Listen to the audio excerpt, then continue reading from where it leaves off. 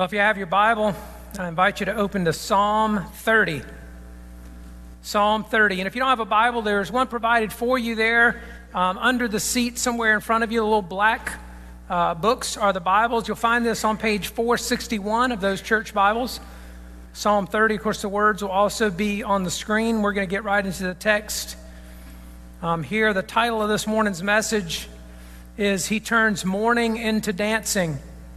He turns mourning into dancing. And I suppose you could say that all of life is lived somewhere between mourning and dancing. And from dancing back to mourning, somewhere along that trail, the ups and downs and the highs and lows, we find ourselves at any given time, and He turns mourning into dancing. And so let's look at Psalm 30 together, and if you're able, I'm going to ask you to stand for the reading of God's Word.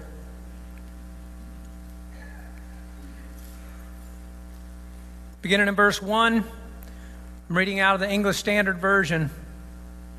Hear the Word of God from Psalm 30. I will extol you, O Lord, for you have drawn me up and have not let my foes rejoice over me. O Lord, my God, I cried to you for help, and you have healed me. O Lord, you have brought up my soul from Sheol. You've restored me to life from among those who go down to the pit. Sing praises to the Lord, O you, his saints, and give thanks to his holy name. For his anger is but for a moment, but his favor is for a lifetime. Weeping may tarry for the night, but joy comes with the morning. As for me, I said in my prosperity, I shall never be moved. By your favor, O Lord, you made my mountain stand strong. You hid your face, I was dismayed. To you, O Lord, I cry, and to the Lord I plead for mercy. What profit is there in my death if I go down to the pit? Will the dust praise you? Will it tell of your faithfulness? Hear, O Lord, and be merciful to me. O Lord, be my helper. You have turned for me my mourning into dancing.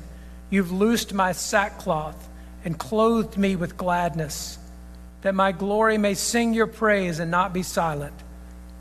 O Lord, my God, I will give thanks to you forever. Let's pray together.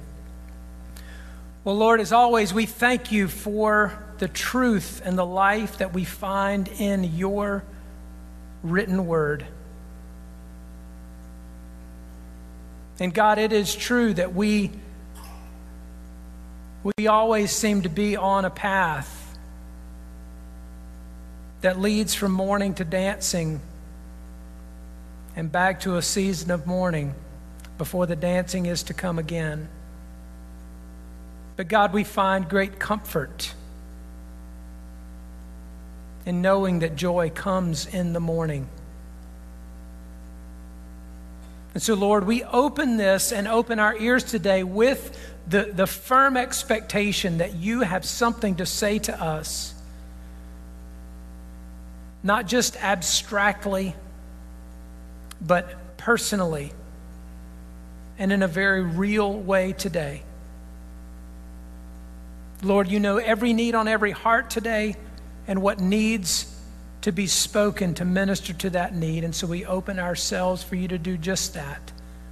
So Lord, would you speak your word by your Spirit through your servant to your people for your glory and our good always. In Jesus' name, amen. And you may be seated. Well, Psalm 30 is a psalm of thanksgiving. And according to the title, it was written to be sung at the dedication of the temple. Or the Hebrew literally says the house. If you have the New American Standard Bible, then the title in your Bible says the dedication of the house, I believe. But it could refer either to God's house or David's palace. But regardless, it's a song that doesn't right away seem to fit the dedication of any house, because it's not about a house in any way.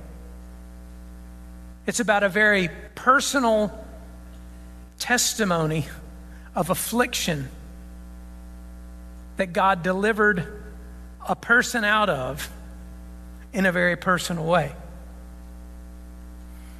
And so when the people of God come together for such a ceremony, whatever house was being dedicated, part of the point was, right out of the gate, before you even get to the first word of the actual psalm, that here we have worship to a God not just that we have been told about, not just about a God that somebody long, long ago wrote about having an experience with, but one who's active now and who David the psalmist had testimony of how he had shown himself mighty on his behalf, not just somebody else's. And it's sort of put together here in a kind of as a sandwich of thanksgiving and praise, with affliction in the middle of it. Okay, and so the way it's structured is there's in verses 1 through 5 thankfulness for rescue. In verses 6 through 10, a flashback to affliction and folly. And then in verses 11 and 12, a return to celebration. And so I'm going to sort of let that outline frame the message this morning for us. And we'll look first of all at just this expression of thankfulness for rescue in verses 1 to 5. You'll notice in verses 1 through 3, David recounts 5 things that God has done. 5 things that God has done for him. In verse 1, he says, "You have drawn me up, and you have not let my foes rejoice over me." That word for drawn me up is like drawing water out of a well. And that's particularly vivid imagery of grace, I think, if you stop and think about it, because neither the water in the well or anything that falls into the well can get itself out of the well. Right? I mean, if your child fell into the well, which is a horrifying thought, but or if you fell into the well, I mean, there's your child probably stands a better chance of climbing out of than you or I do when we think of it that way. But if you fall into a well, you can't do anything to lift yourself up out of it. You have to be drawn up as the water is drawn up from a well. So that's the imagery given to us there. And then in verses 2 and 3, he says of God, "You have healed me, you've brought up my soul from Sheol, and you have restored me to life from those who go down to the pit." And so it seems to point here, what David is thanking God and celebrating about, what was a source of weeping that's now a source of joy, what was a source of mourning that's now a source of dancing, is that he was healed from a disease that should have killed him. That seems to be what's being described there, because he said he's essentially knocking on the door of death, and God has restored him to life from those who go down to the pit. In other words, other people in the same circumstance die from it, but Lord, you restored me to life. Nothing that made him different from the others who go down to the pit, except for that he received the grace and the mercy of God. So it's all together a description of a helpless person being rescued. And over and over and over in Scripture, we get that sort of imagery and language, that when God saves us, he does it utterly. He doesn't just pay the balance of what we owe as if we came up a little bit short. You know, like you go to the cash register and the total is whatever, and you reach in your pocket and, oh my goodness, I'm 50 cents short. And somebody behind you says, "Oh, I got it. Thank you, or thank you, I'll pay you back." Okay, God doesn't just cover the little bit that we came up short. We come up all the way short. As if we don't have anything to offer for payment at all, or we offer payment in the wrong currency. Like US dollars in a foreign market or something. When we bring our righteousness to God as payment for our unrighteousness, as payment for our sin, we attempt to pay for that and somehow to assuage the guilt of that by our righteousness. The Bible says our righteousness is as filthy rags. What are you doing presenting that for payment? Put that away. Okay, so these are the kind of reminders here.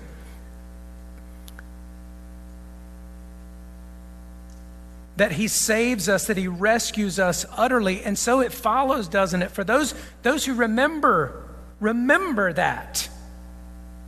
Because it's true of every believer. But easy for every believer to forget. Or easy for it to grow dull in the memory of every believer. But for everybody who remembers and understands they've been rescued, the proper response, as we see in verses 4 and 5, is to sing praises to the Lord and give thanks to his holy name. Because we've been reassured once again that our trouble and sorrow are not forever. There's some people who need to hear that today, that your trouble and your sorrow are not forever. Look at what verse 5 says. His anger is but for a moment, and his favor is for a lifetime. Weeping may tarry for the night, but joy comes with the morning. There's not just hope for eternity. There's not just hope in eternity. There's hope for tomorrow. And I certainly can't make any promises to anybody that it is tomorrow literally as in when you wake up Monday morning. But we have reason based on the goodness and the character of God and his faithfulness to demonstrate that goodness over and over to his people. That we have reason to have confidence that there's a very present help in times of trouble, as Psalm 46 tells us. And that joy comes with the morning. We hope in him. I want to read this excerpt from an article written by a woman named Vanitha Risner, freelance writer who writes online in a variety of capacities, but she is also lives with physical disability that just creates for her a life of suffering. And she says this: earlier this year, my arms completely gave out as I was getting ready. I couldn't even get dressed by myself. I was exhausted, and it wasn't even 9 a.m. I suffer from post-polio syndrome, and I'm never sure when some new pain is a daily setback or the new normal. I didn't want to go on like this. What was this day going to hold? I cried out to the Lord, telling him that all of this felt colossally unfair. I ended by declaring, I can't live like this for the rest of my life. I just can't do it. I felt frustrated and angry and overwhelmed all at the same time. And I realized that might sound deeply unspiritual, but that's how I felt. I couldn't imagine living the rest of my life with those physical struggles. And after my lament, I was quiet. I had said all I wanted to say, and then I waited. I'm not sure if I was expecting a response from God, but I knew I needed to be still and listen. In the silence, the following words came to my mind. I'm not asking you to live like this for the rest of your life. I'm just asking you to live like this today. It felt like God was speaking to me. Immediately, an unmistakable sense of peace settled over me. My situation was unchanged, but I felt strangely different. Today was a finite period that I could focus on. Today seemed doable. Today was much less frightening than the rest of my life. Coping with anything today seemed possible. Possible, that is, with God. I'd say, sort of parenthetically, she goes on to say that this sort of moment in her prayer, what she sensed the Lord was saying to her, then she explored the scriptures to say, does the scripture affirm this? And the rest of the article really writes about that and sort of puts that together. And one of the verses that she references is Psalm 30, verse 5 there, to say, joy comes in the morning. That we don't have to fret today as if whatever it is we face is forever. We just have to face it with God today, with the hope in him and the expectation even that joy comes in the morning and that a different kind of morning will be turned to dancing. And so we ought to recall the times as David is doing here, where he drew us up out of a deep place that we could not get ourselves out of. I mean, that is a profitable exercise to do periodically. Just to actually pause and remember the things that he has done and write them down.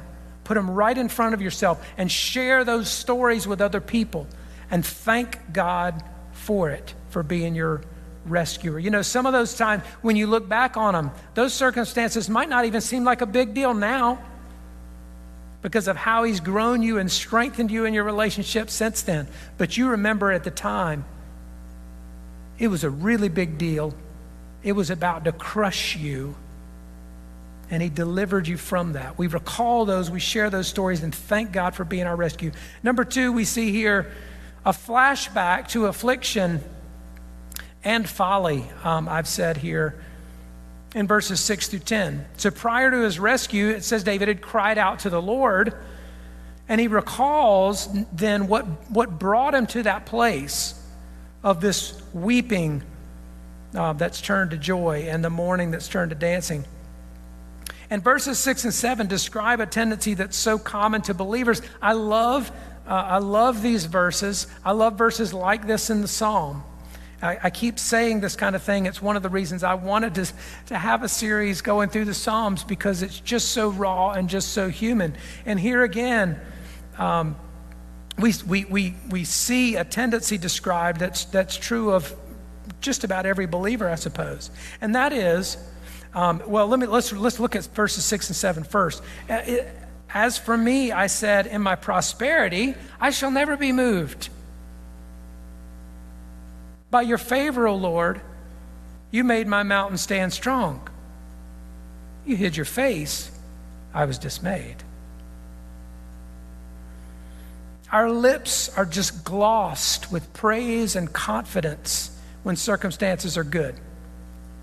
Okay, when business is thriving, when we're enjoying our work, when the bank account balances are strong, there's peace in the home, everybody's healthy. Our lips are just glossed with praise and confidence. And we rightly attribute those to God's favor. I mean, we're absolutely right to do that. To say, God has blessed me. He set his favor upon me. I'm thankful for all of this that I'm experiencing. But our confidence often becomes overconfidence, doesn't it? In fact, really underlying it, there's a sense of complacency. Very often underlying it, there's a sense our confidence is actually rooted in the good circumstances rather than the God who provided them to us. And that can be revealed to us in a moment. But maybe we just silently say what David actually says. I said, in my prosperity, I shall never be moved. We might not even consciously think that. But you know, that God has just delivered me to this high place of my new normal. And I get to live up here on the mountain all the rest of my days. Thank you, Lord. But notice how quickly things turn in the second part of verse 7. You hid your face, I was dismayed. I said, in my prosperity, I shall never be moved. You hid your face, I was dismayed. Now that, I think we all, if you have walked with the Lord for any length of time, in fact, I'd say in maybe a different way, even people who don't walk with the Lord have had an experience like that. Everything feels right, and we feel really secure when things are good, and we can turn from rejoicing to dismayed in an instant. I'm full of praise and assurance when things are going well. Circumstances change for the worse. I don't sense God's presence or his favor, and I just drop into a canyon of despair. Instantaneously almost. I always picture, I may have even used this analogy before, but I always picture one of those amusement park rides where, you know, the people get on this, they get seated on this thing, and then they're raised up to the top of this tower. And then it just drops. And they pay for that for some reason. I don't know why, but anyway, but in other words, we're sort of living on this high place, spiritually and circumstantially or whatever, and then the bottom just drops out of it. I go from I shall never be moved to I'm dismayed in an instant. And so brought to that kind of place, David cries out to the Lord. And as with so many of the other Psalms, he discloses this very human dimension of himself and ours in the prayer that follows, that is. Because he's not only gone from rejoicing to dismayed, but as he goes to prayer, notice that he begins his prayer in verse 9 by suggesting God is not thinking about the situation properly. Look there at what it says in verse 9. What profit is there in my death if I go down to the pit? Will the dust praise you? Will it tell of your faithfulness? This is the way he begins praying with God. He's basically saying, Lord, now don't do anything rash here. Let's think about this. You have nothing to gain by my death. And in fact, on top of that, you're going to lose a worshiper.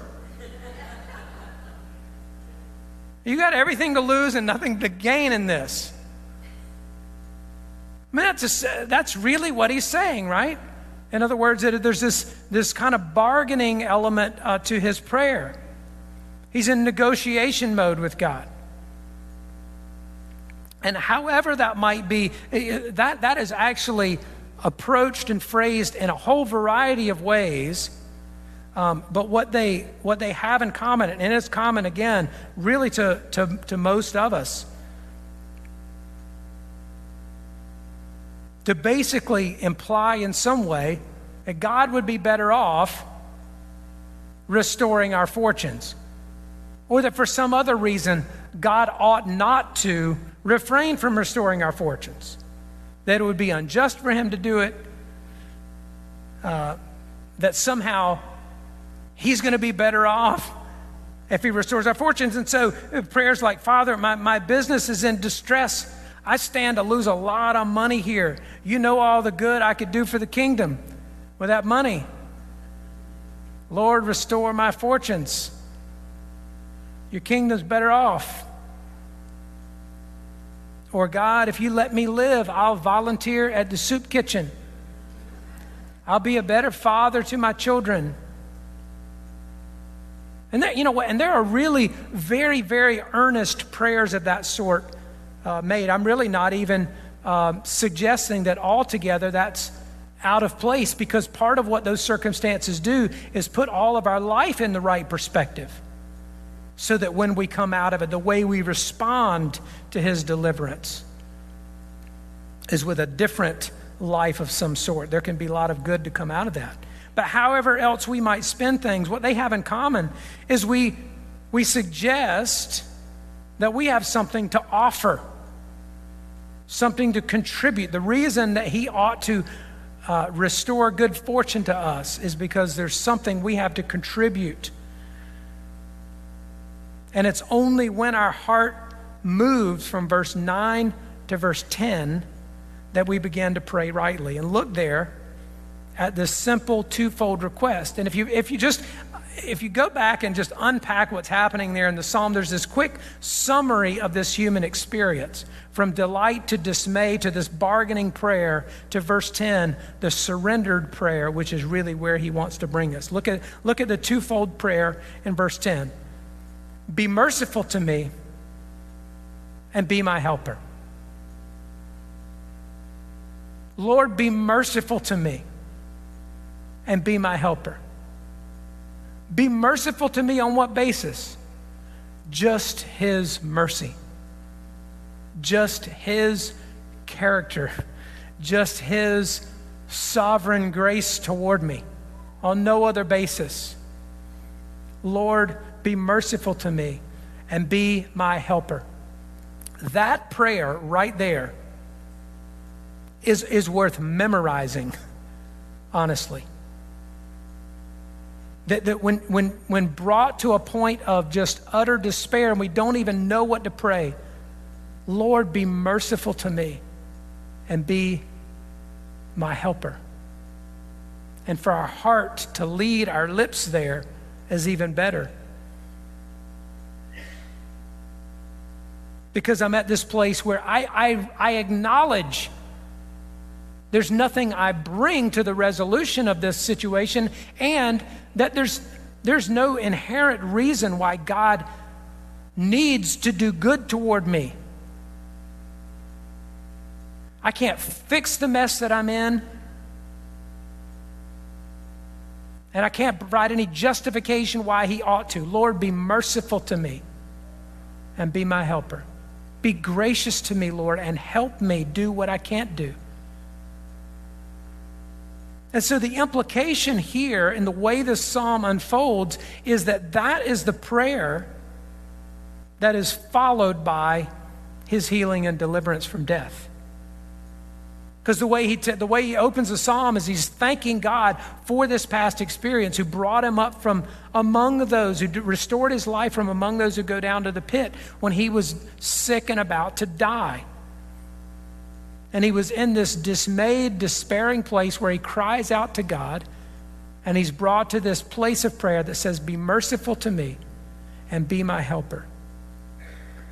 And what follows, presumably, is his deliverance. And certainly what follows in the text is this, verse 11 and 12, a return to celebration. So I've said with the text is structured as this thankfulness for his rescue, this flashback to affliction and folly, and then third, a return to celebration, the theme that began the psalm in the first place. Verses 11 and 12 say, you've turned for me my mourning into dancing. You've loosed my sackcloth and clothed me with gladness, that my glory may sing your praise and not be silent. O Lord, I will give thanks to you forever.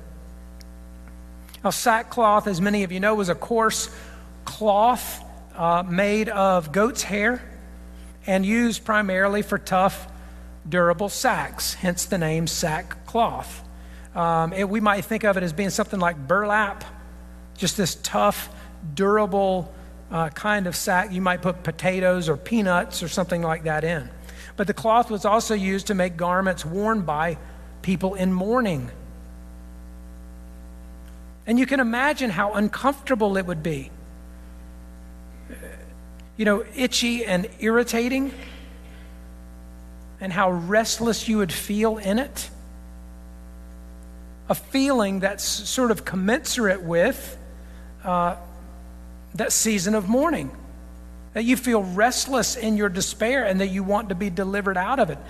That you are never at peace as long as you're there. And it's sort of like fasting and your stomach growling all the time because you haven't eaten, and you're reminded you've got something to pray about. If you're wearing sackcloth, there's just this constancy of this reminder of this restlessness you feel there. And David describes his deliverance there as having his sackcloth loosed and being clothed with a garment of gladness. That is what God did for him, who was merciful and was his helper, as his mourning has been turned to dancing. And you and I may not have gone from mourning to dancing literally in any of those seasons past. Maybe some of them have been very recent, where God has brought you from a low place, from a deep place of need, and delivered you out of it. And maybe we didn't literally dance, but you probably can recall those times when you were in great need and he delivered you, and you felt like a weight had been lifted off of you. That you just walked somehow lighter on your feet. That there was even a heaviness lifted from your face, so that a smile returns, where a downcast appearance had just dwelled for some period of time, had made itself at home there. And suddenly, when God rescues you from that, that heaviness is just replaced with the sort of airy lightness of joy and rejoicing. Well, like other Thanksgiving psalms, this one calls us to a response because, as I said, everybody's living somewhere along that continuum at any given time. Somewhere between mourning or dancing or sliding back from dancing into mourning. But we see that there's this sequence here that we want to register in our thinking to locate ourselves on that continuum, because we saw this sequence, this a pretty common sequence that David outlines here, that we go from a place of just dismay.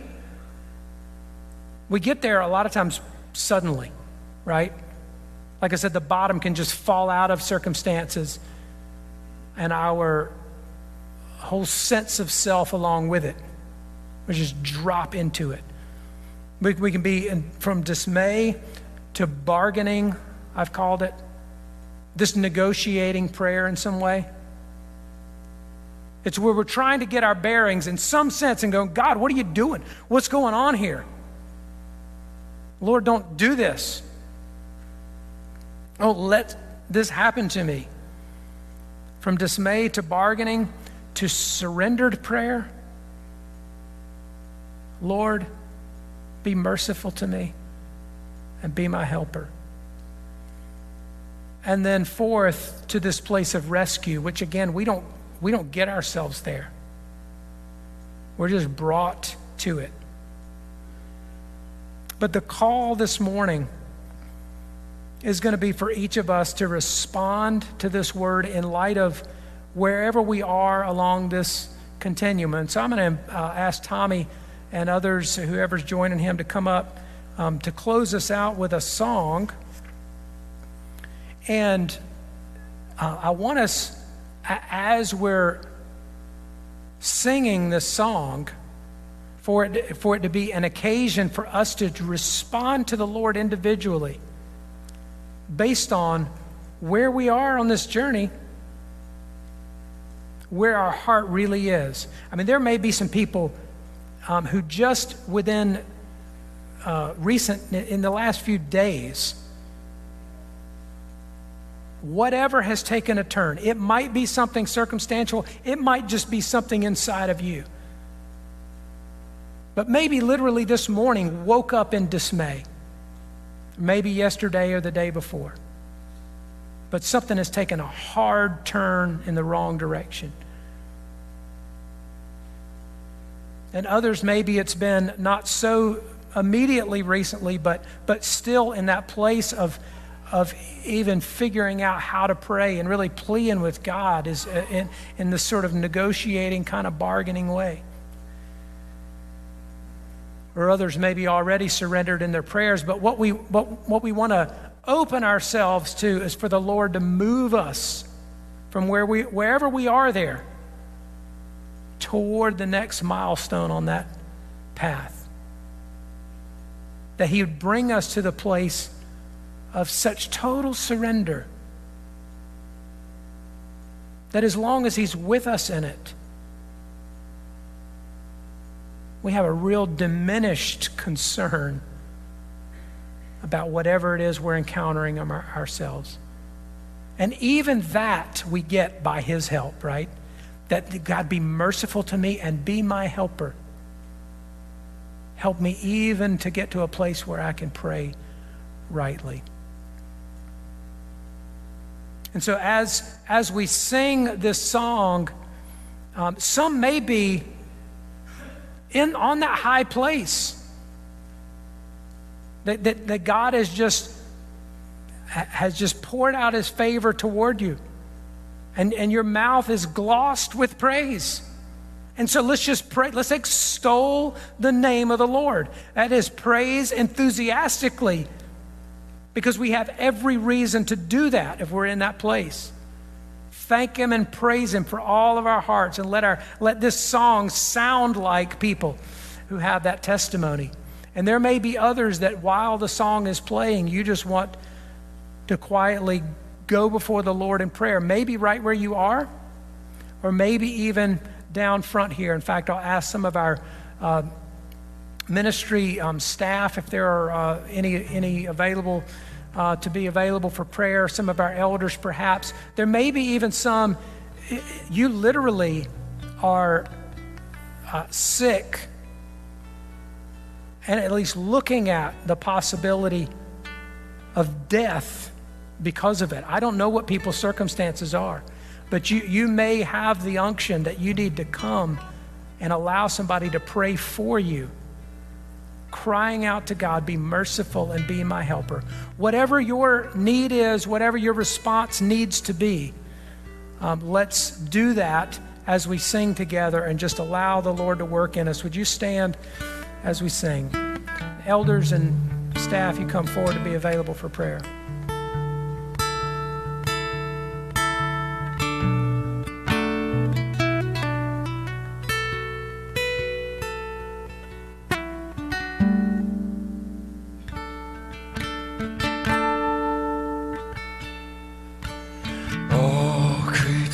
Of our God and King, lift up your voice and hear us sing.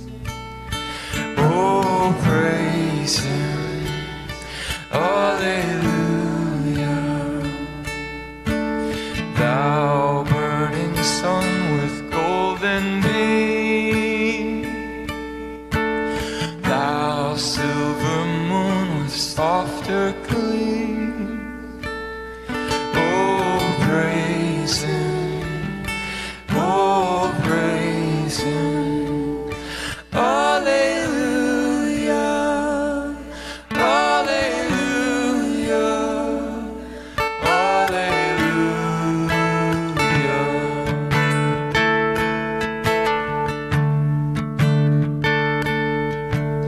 Thou rushing wind that art so strong, ye clouds that sail in heaven along. Oh, praise Him. Alleluia. Thou rising moon in praise rejoice,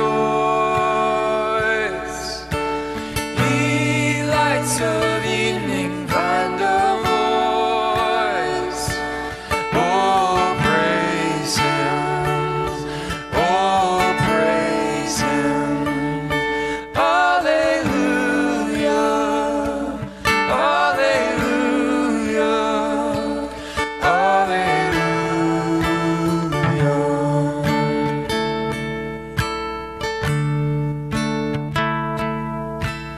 Let all things their Creator bless, and worship Him in humbleness.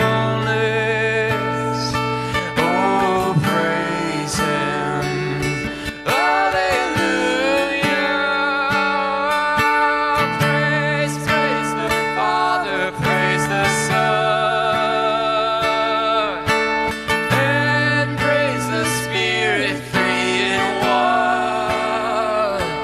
Oh, praise Him. Oh, praise Him. Alleluia. Alleluia.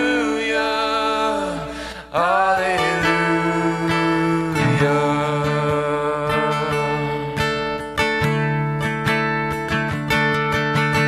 Praise, praise the Father, praise the Son, and praise the Spirit, three in one. Oh, praise Him. Oh, praise Him. Alleluia. Alleluia. Alleluia. As others linger here at the front in prayer, we'll conclude quietly. If you yourself need to remain here just in an attitude of prayer, we certainly invite you to do that. We'll have those available up front to intercede with you. But would you receive today the benediction, the blessing from the Lord as we go, and remain standing for the singing of the doxology. And now the Lord bless you and keep you. The Lord make his face to shine upon you and be gracious to you. The Lord lift up his countenance upon you and bring you peace. In the name of the Father, and of the Son, and of the Holy Spirit. Amen.